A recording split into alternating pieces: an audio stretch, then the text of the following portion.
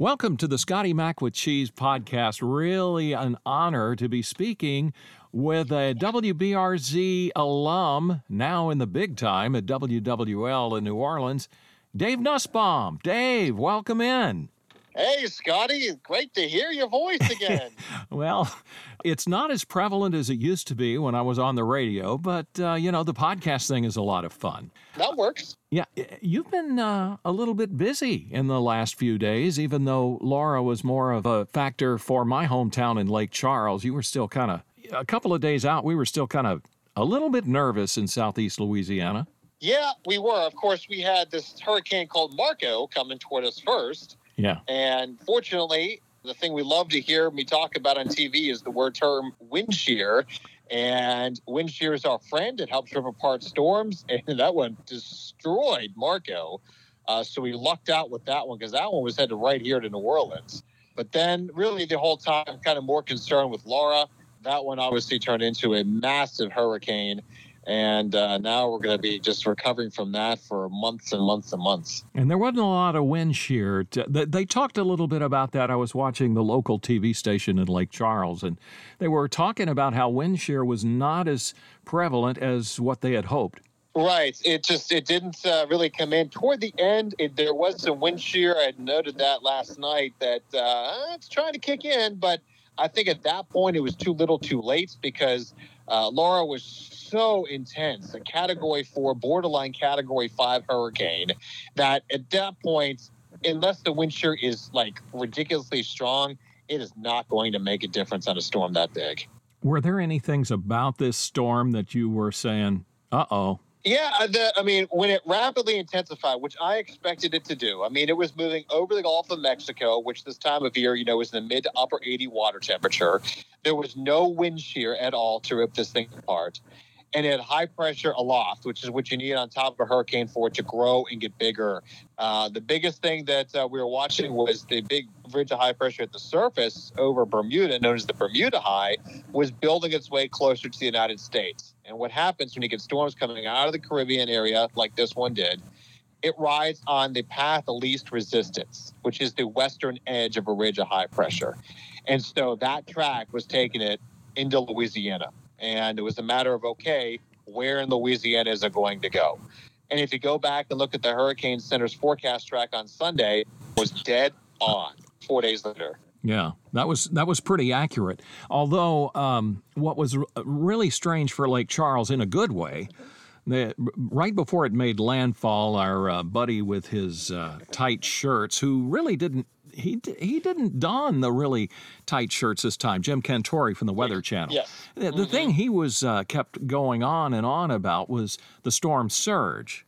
It's inconclusive, but most of the reports had a storm surge at Cameron about, 8 feet, 10 feet, something like that?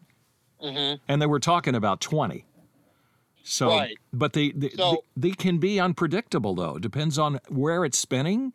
And that is what the key is to this whole thing.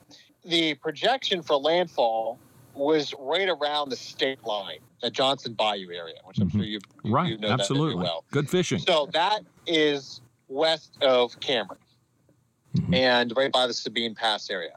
So if landfall is there, your worst storm surge would be immediately to the east of where landfall will be.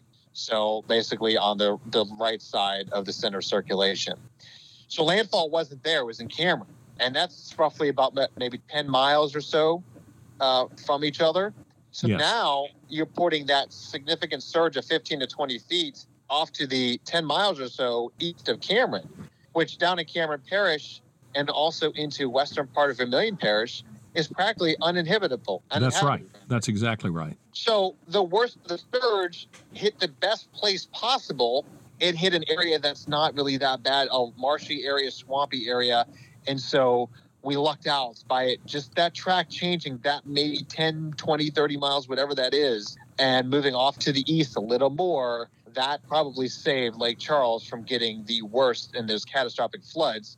And instead it flooded an area we'll never really know how high it actually was. Yeah, the person I was speaking to is it kind of did a little turn toward Iowa, which is, I don't know, probably about 10 miles down the road from Lake Charles. So between there and Jennings, right? That's exactly right. Iowa it's a little closer to Lake Charles, but yeah, there was a lot of wind. I mean, I don't know if you saw the pictures on my Facebook page. I had some friends take some pictures. KPLC TV 7's tower that used to be their primary tower. It was kind of like the way that Channel 2 had it for a while before they had their tower moved out. Yeah, but it was like they had a tall tower, and this was in downtown Lake Charles, and it was a freestander. And that sucker just collapsed in the middle and fell on the building. You know, thankfully, there was nobody there in that kind of breezeway area, and it's not the main studio, but it did knock Channel 7 off the air. That tower, being from there, and I was a radio guy, so I kind of I took interest in, towers and stuff like that, radio geeks. That tower was built to withstand winds in excess of 100 miles an hour. And that sucker just kind of bent like a piece of coat hanger or something. Speaking of the winds, I posted on my social media pages as well on Facebook and Twitter. The National Weather Service office in Lake Charles is at the airport, and they evacuated. So they're there at the airport, and they evacuated the building. The Doppler radar, though, of course, is there too. And the Doppler radar is wind rated to 134 miles per hour max. Well, there was a wind gust of 134 miles per hour at the airport, and it destroyed the radome over the radar. Wow. And the radar is now destroyed. And it's just an incredible picture to see. Again, if you check out my social media page, you can find that. So that radar is going to be out for a while. So let's hope we don't get any kind of storms coming anywhere near them. So now there's a gap basically between there and New Orleans without any radar coverage. Fort Polk has a radar, but that went out, although I don't know if it was damaged, since I did go right over Fort Polk too. Right, and there was not far from Fort Polk, that's where that 14-year-old girl lost her life as a tree fell on her. But, talking about the winds and your buddy Ben, I was actually watching Channel 7 on YouTube, and he was kind of fussing at people that were not leaving. He says, I don't know what else I need to say. I mean, he says, you've got to get out. You have to get out. This is worse than anything you've ever seen. It's worse than Audrey, if you're old enough to remember that. And this was worse than Rita. And I was trying to think of another one that hit Lake Charles, but this one was worse than all of them. As far as winds are concerned, the roofs torn off of buildings. But really, before these new buildings, these new skyscrapers were built, like that Capital One building downtown used to be the old Calcasieu Marine National Bank. And what they did was I saw this guy go down the street where the old skyscrapers of all of 10 stories were. Hardly any damage at all. It was the newer buildings that had the structural damage, the windows blown out of that high rise were, the picture. And it's funny you mentioned all that. First of all, going back to the winds, this is the strongest hurricane ever to hit Louisiana. It's just incredible to see that, first of all, there down in, of course, Cameron Parish. I know Cameron Parish was totally wiped clean, essentially, after Rita. They had a 15-foot to 18-foot surge down there from Rita. And a lot of the homes, that were elevated weren't elevated enough. But they rebuilt, and they built them higher to those standards. So I'm curious to see if they survived with the wind and the surge down there just these 15 years later. You're listening to the Scotty Mac with Cheese podcast. My special guest, Dave Nussbaum from WWL TV. I call him the next Nash Roberts. And that's kind. That's your buddy Josh Aegis over at Channel 2. That was when you were here, and I just got to tell people this is kind of off the beaten path a little bit. When Dave was here and Josh was here, and then Pat Shingleton, I think we had more weather guys from Pittsburgh than they have in Pittsburgh now. That's true. 3 Pennsylvania boys in Baton Rouge. Wow. Yeah, that's crazy.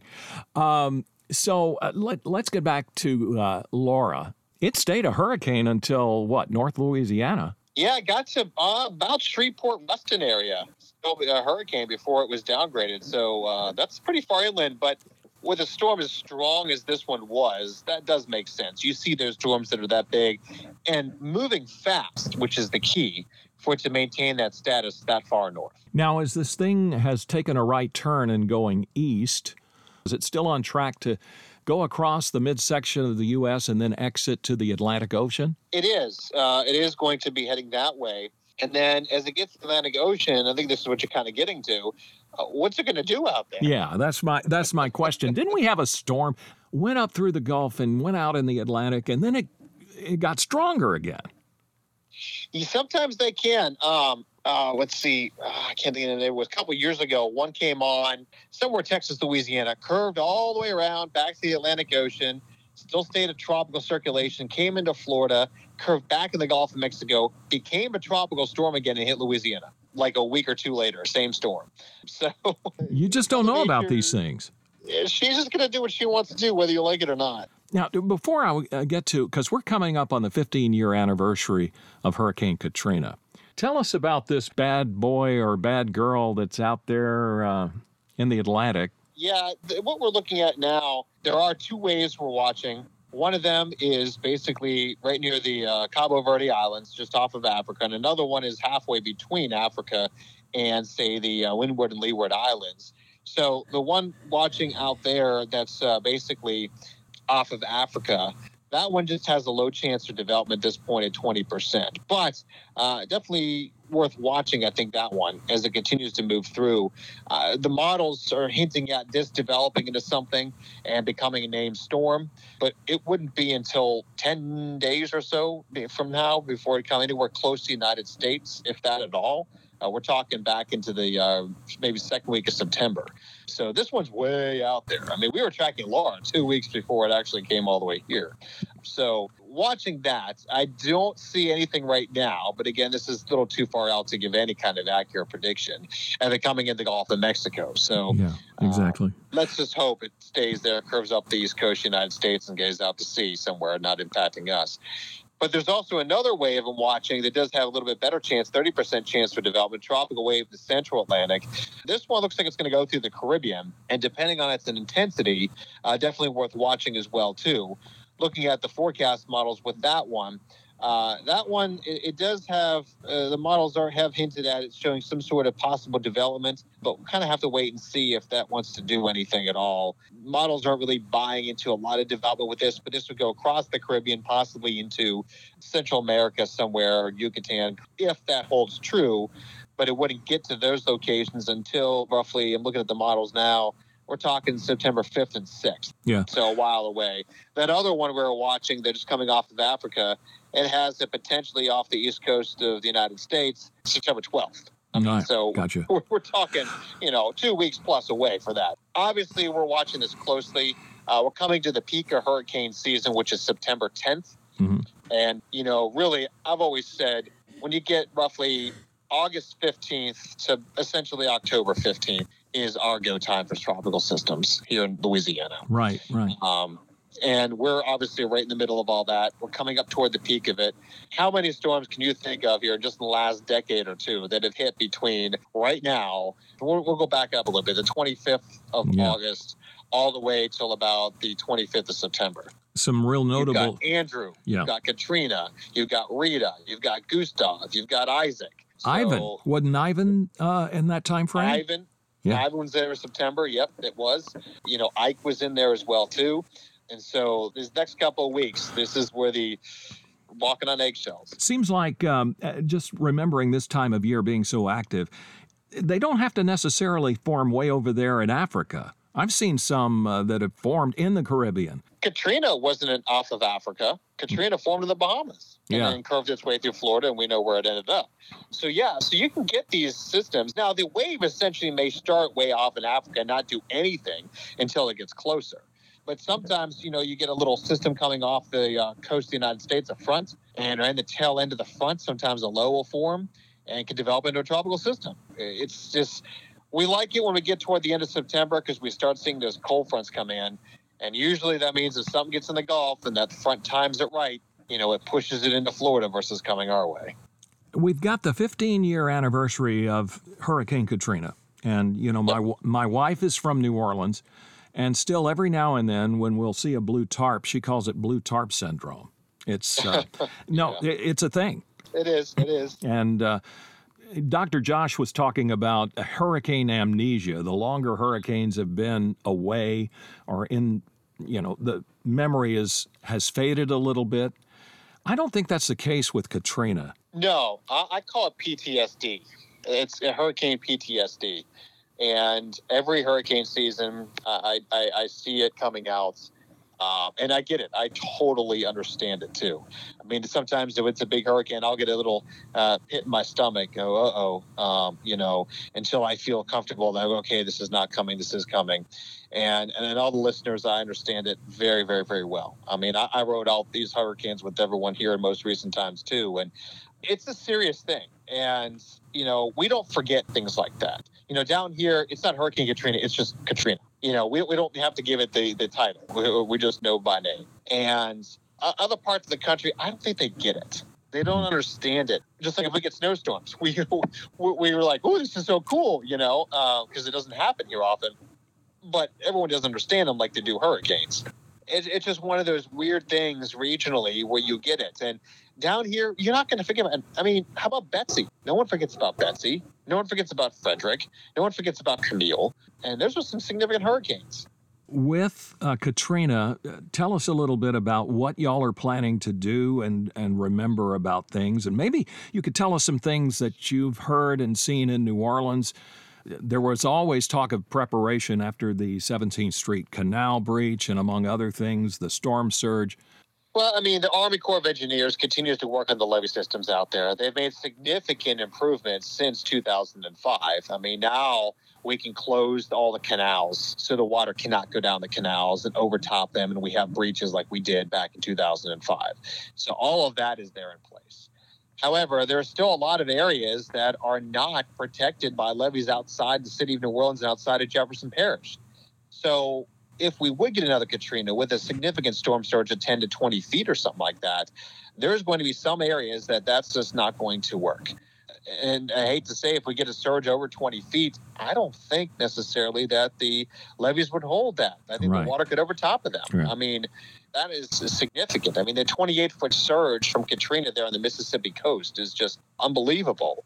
And if we get another one that's anything that size, it doesn't matter what levee system you have. It's not going to survive that. Maybe the evacuation, hopefully, the evacuation plans would be a little bit more sophisticated than they were for Katrina, because I can remember that. Oh, I do too. And I think if we go on there like this, and if something like this, God forbid, ever happens, and we're on air, and I'm on air saying, get out.